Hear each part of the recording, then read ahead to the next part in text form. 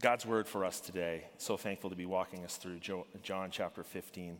How great is it that you have God's word, all the answers needed for life and meaning and happiness and forgiveness, all the questions that people are asking in this life. How amazing that you have it in front of you, combined together in a book for us to read in a way that's understandable. And really, that's what we're celebrating here this Christmas season, in the season of Advent, which of course just means the coming and the arrival of the Lord. It's a time when we pause in our calendars and we remember not only Jesus Christ's coming, but also what that coming means to us, what his arrival means to us. Because Jesus Christ has arrived, he has met the needs of every human heart. Every human heart looking for peace, every human heart looking for hope, every human heart looking for love, every human heart looking for joy, all of those met in Jesus Christ. And here we are, week 3 in our series. We've looked at hope, we've looked at peace, and now here comes joy. Joy to the world, goes the song. The Lord is come. Let earth receive her King. Let every heart prepare him room. Joy is one of these words, isn't it, that I think we all sort of understand for the most part. Joy is this feeling in our heart where it's lifted into places of great delight. It's that feeling of sun on the cold day on your cheek. It's the family dinners around the table. It's the discovering that new place for coffee. It's the cozy nights by the fire and the warm hugs. For some, it's realizing that you are here today because of the grace of God in your life. For some, joy is found in completing all the lists. For some, it's completing something with your own hands, for finding that old photo album with those old loved ones that have passed on. For some, joy is found in taking the moment to be thankful for what God has given to us, for belting out a song in your car when no one's listening, for laughing so hard with your family and friends the tears are running down your cheeks are hurting. For some, it's a random dance party with your children, for hearing phrases like, it's a girl, it's a boy. For some, it's sunrises and sunsets. For one person, at least in this room, joy is found in recognizing that there's still one person listening to your sermon 20 minutes in. It's moments like these, isn't it, that we wish we could just capture. You wish you could bottle them up and take them with you always. And yes, we can remember them, and yes, we can look back to them with fondness, but somehow the moment's passed, and somehow you just can't get back to that same level of joy. You see, one of the hardest things about joy is that it's fleeting.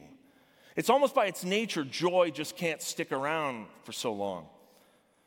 We often live our lives, don't we, on days of roller coasters. Up one day, down the next day. High one day, high joy, then low another day. That's good for roller coasters. It's not so much good for how you live your life. It's almost like joy just can't stick around. But what if it could? What if there was a place that you could bring your heart to? What if there were decisions that you could make today that would lead your heart to deeper levels of joy, a place of stillness, and keep joy, not just for a single moment, for every single day? Do you think that would change the way that you would live? You ever have one of those incredible days happen to you of incredible joy, and then something happens that's not so good? It just kind of bounces off you, right? It's like, I got so much joy in my heart that this thing that's happened to me is not really that big a deal. Oh, well, okay, yeah, man, I was sitting here for 5 minutes with my blinker. That was going to be my parking spot, but you go ahead, take it, man. The day is so filled with joy. That's the last chocolate chip cookie, but okay. My day is so filled with joy. You've had such a great day, filled with so much joy, that all of a sudden, everything else starts to come into perspective. That's just a parking space. It's just a cookie. Who cares? I got joy. What if you could live your life like that all the time? What if instead of a roller coaster, you went on a ride? Call it a joy ride, as it were. And every single day of your life, you could increase, adding more and more and more joy to your life. Well, you're smart people. I think you know where this is going. What I want to show you today from God's Word is that not only is it possible, it's actually a command. Going on this joy ride is an expectation of every believer in Jesus Christ. On a hillside, a chorus of angels called God's shot for him one night some 2,000 years ago. They said this, "Fear not, for behold, I bring you good news of great joy that will be for all people." And then some 60 years later, still in our New Testaments, the Apostle Paul, in a Roman prison cell, said, "Rejoice in the Lord always." Again, I say rejoice. You see, joy is not only possible, it is the expectation of followers of Jesus. Jesus has made this possible, but get this, because Jesus has arrived, joy has arrived also. John 15, let me read our passage for us, and then we'll pause and we'll ask the Lord for help. It says this, John chapter 15, verse 9, "As the Father has loved me, so have I loved you. Abide in my love. If you keep my commandments, you will abide in my love, just as I have kept my Father's commandments and abide in his love." Verse 11, "These things I've spoken to you, that my joy may be in you, and that your joy may be full. This is my commandment, that you love one another as I have loved you. Greater love has no one than this, that someone lay down his life for his friends." Let me pray. Father, we pray now for your help. We pray now for your help, that you would lead us, Lord, on this ride to deepening joy in our lives. I got to think, Lord, in a room like this, there are many that are struggling to find joy in this season, and there are many and good reasons why that is so. Some are heavy with pain. Some are heavy with anxiety and fear, hurting in their hearts. Where is joy to be found? Some, Lord, have wandered far from you, and feeling the hurt of that, come to the same conclusion. Where is joy to be found? Some have never met you and have lived a life thus far where there's not much joy at all. Moments, maybe, if that. But Lord, your word promises so much more. Your word promises us the truth that because Jesus is here, because Jesus has arrived, there is joy possible for all of us in him. God, we pray, please, that you would do what only you can do, a supernatural work, Lord, in our hearts, in all of our hearts, myself included. Lead us to a place of great and lasting joy in you, God. Would this Christmas be the best Christmas ever? Lord, can we be so bold as to ask for this, that this Christmas be the most amazing Christmas of our lives, as we see things for the very first time, as we see things again with renewed, restored perspective. God, refresh us, please. Lord, we need you in your word. Please move by your Spirit, we pray in Jesus' name. Amen. So John chapter 15, where the text is in today, is a part of a big dialogue that Jesus has with his disciples. Let me set the context for you. From John 14 through John 17, in fact, Jesus is speaking some of his final words to his disciples, and only John's gospel is going to capture this. John's the closest in earth to Jesus, and he's writing these things down and gives us some of these insights. But what you're going to see at the end of this conversation is Jesus betrayed, arrested, and then crucified. Some of the last things he's saying to his disciples. And you can see that Jesus places a huge priority on joy in our passage. You say, well, joy comes up in verse 11, but there's a lot of love around that too, and that's true. But joy, verse 11, sits at the centerpiece. Look at verse 11 again with me. It says this, "These things I have spoken to you." Here's my purpose. Here's the reason why I'm talking to you, that my joy may be in you, and that your joy may be full. In other words, I've said all of these things to infuse joy into your life. My joy flooding into your heart. You know, like a blood transfusion. You ever been around anybody that before and after a blood transfusion, a loved one maybe? I have. To see the vitality return to their face, the life coming back in. That's what Jesus is promising, the same. My joy in you. If you hold fast to this joy, real and lasting joy, then it's going to flood into your life. I can have the joy of Jesus in me, is what he's saying. And what's more than that, it's not just a little bit of joy from Jesus. It's the fullness of joy. That word there for full literally conveys with it the sense of I've poured into your cup so much that it's going over the edge, like a Monday morning coffee that you fill right up and you have to slurp to pick it up. That's the kind of fullness that Jesus is talking. Not just a little bit of joy, no, but a joy I'm going to give you that's going to overflow your soul. And you and I step back and say, yeah, okay, Lord, give me that joy. Well, here's the great news. Surrounding the text of verse 11, we actually find out what these things Jesus said to his disciples were that can flood joy into our hearts. Like putting 3 hoses into the edge of your pool to fill up the water levels. We're going to see 3 things that we can do that can intentionally make choices for joy in our lives. Here's the first. It's found in verse 9. As the Father has loved me, so have I loved you. Abide in my love. Yes, Lord, lead our hearts to joy. Here's the first thing. It's this. If I want the fullness of joy in my life, to live a life of joy, then I have to abide in his love. Verse 9, I'll tell you this, is only 15 words long in my translation, the ESV. But it is astonishing in its truth. It is loaded with the truth that it's giving to us. It will bend your brain.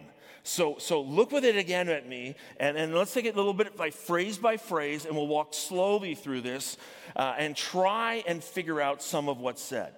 As the Father has loved me, says Jesus, as the Father has loved me, so have I loved you. You ever thought about that phrase before? Because that's mind-blowing. As the Father has loved me, so have I loved you.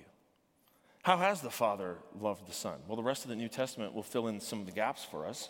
But what we can understand is that the Son, Jesus Christ, has always existed from eternity past. There was never a moment when Jesus was created, when the Son was created. Yes, there was a moment in Bethlehem where he took on human nature, but he has always been the Son. We call that mind-bending truth, Jesus' eternal sonship. The Word of God calls us to worship our God who is one in 3 persons. And yes, that is extremely complicated. In fact, it is the most complicated truth you can even imagine. You can't even put your brain around that, how that works.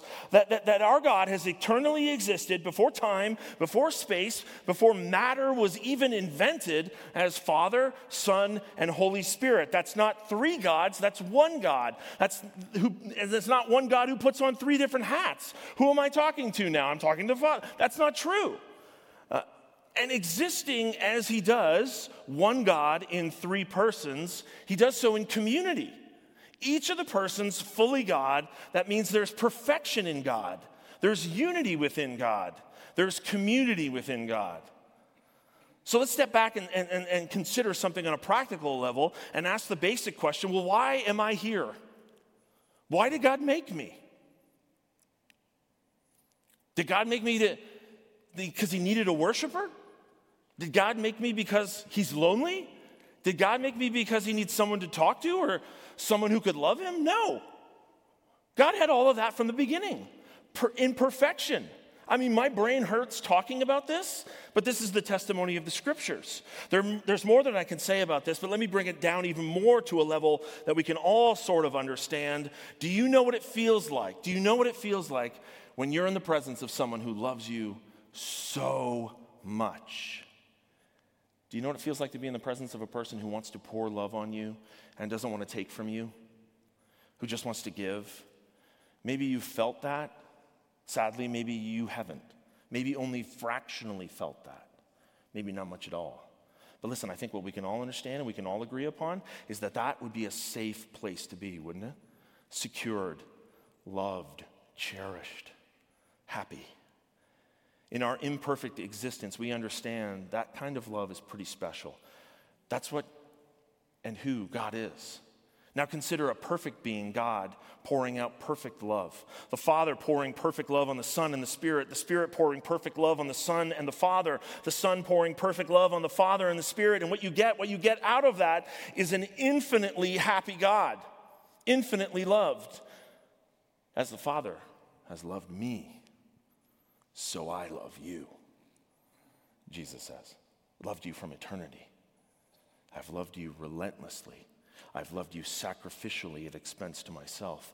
I've loved you overwhelmingly, and you can be sure that I will love you forever with the unchanging nature of who he is, as the Father has loved me, so I have loved you.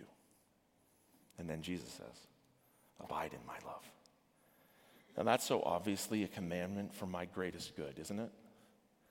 Stay with me, says Jesus. You don't need to leave. Just stay with me. Stay close to me. Hold fast to the truth that I love you forever. This Advent, we not only celebrate the birth of Jesus, but of course we remember the birth that led to the life that led to the death of Jesus. Just how much did God love you? Well, God saw you in your frailty, in your sin, in your weakness, and in your rebellion, and he loved you to the fullest extent that his heart could go. He loved you all the way to a Roman cross, rejected by men, sacrificed for the sins of the world, for my sins, for your sins. Right now, today, listen, God shows his love for you in that while you were still a sinner, he died for you, as the Father has loved me.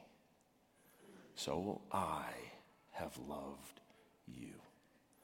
A few chapters from now in John's Gospel, Jesus will show them just how much he loves them, and he'll show you just how much he loves you. Church, do you want a joy that will never fade? You bring your heart to that place. Bring your heart continually to the place of remembering what Jesus has done for you. You have received the full and glorious weight of the love of God upon you. It's right there. Take it. But listen, there's a disconnect, right? Because we don't abide in this love. In fact, it's been a tactic from the enemy from the very beginning to cast doubt upon the love of God, to try and blind us from seeing just how much God loves us. But it's not true. It's not true that our God is trying to destroy us. It's not true that our God is trying to rob joy from us. It's not true that he's trying to pull all the good things away from us. Our God is trying to give us all the good things. But joy can't be found disconnected from him. But listen, it makes sense. Because if you are the enemy of your own soul, wouldn't you do the same? Wouldn't you do the same, bringing confusion about the love of God in your life? Wouldn't you try and tell the old lies that seem to always work?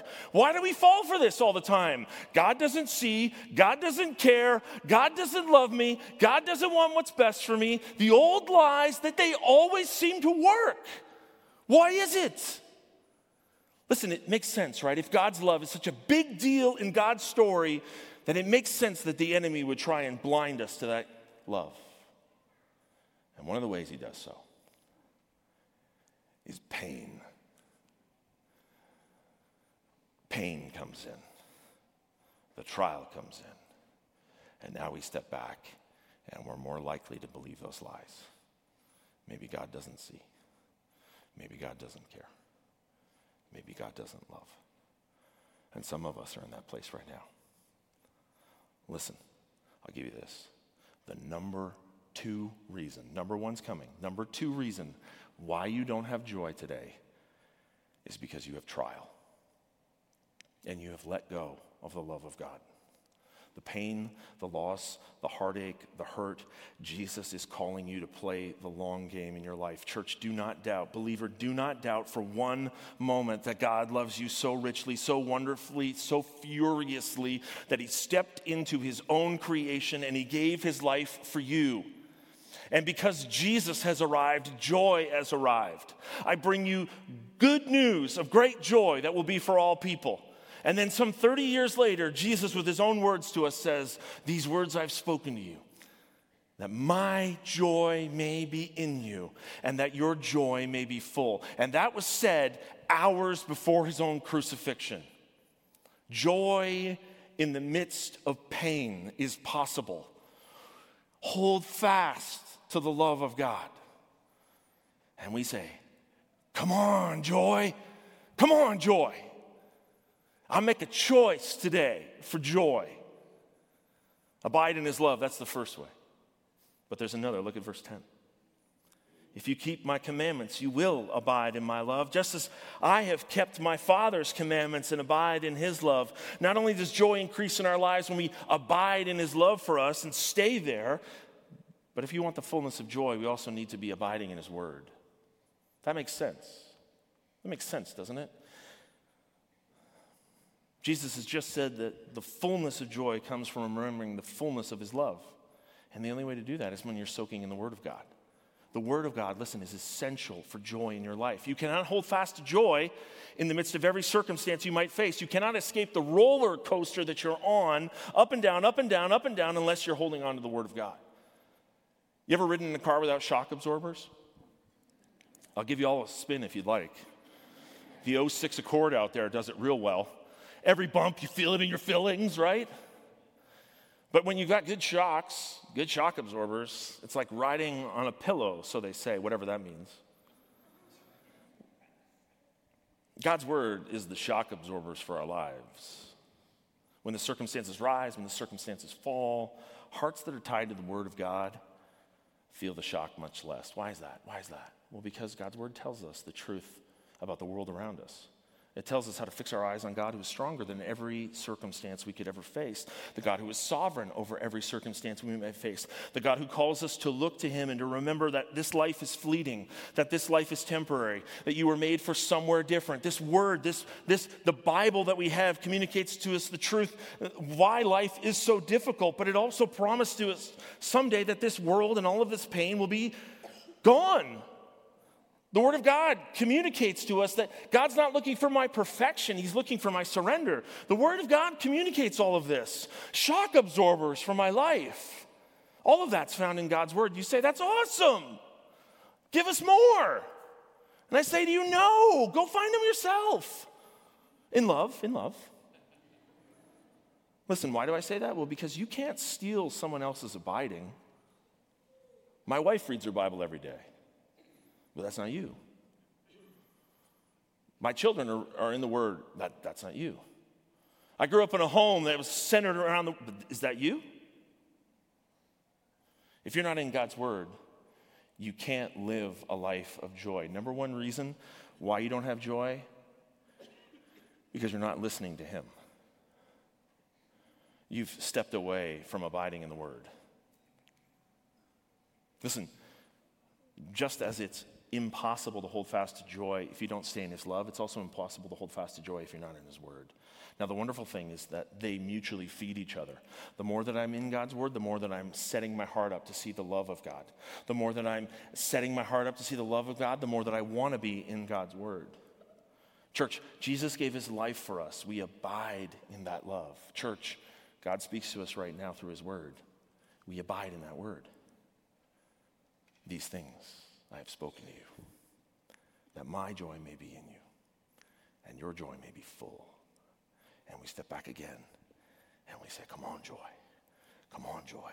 I make a choice to have joy by abiding in his word. We abide in his love. We abide in his word. Here's the third thing. It's the last one. We abide in his example. Look with me at verse 12. This is my commandment, he says, that you love one another. Greater love has no one than this, than someone lay down his life for his friends. That you love one another, did you see this? As I have loved you. Just as I have loved you, poured out the love that I've received from my Father, I've poured it out on you. Now you are to pour it out on others around you. You understand then that the Christian life is not about a bucket of get, receive. Our lives are not meant to be lived as buckets. Our lives are meant to be lived as pipes, conduit. I get and I give. I get and I give. I get and I give. I receive and I pour out. I love. I've been loved, so I love.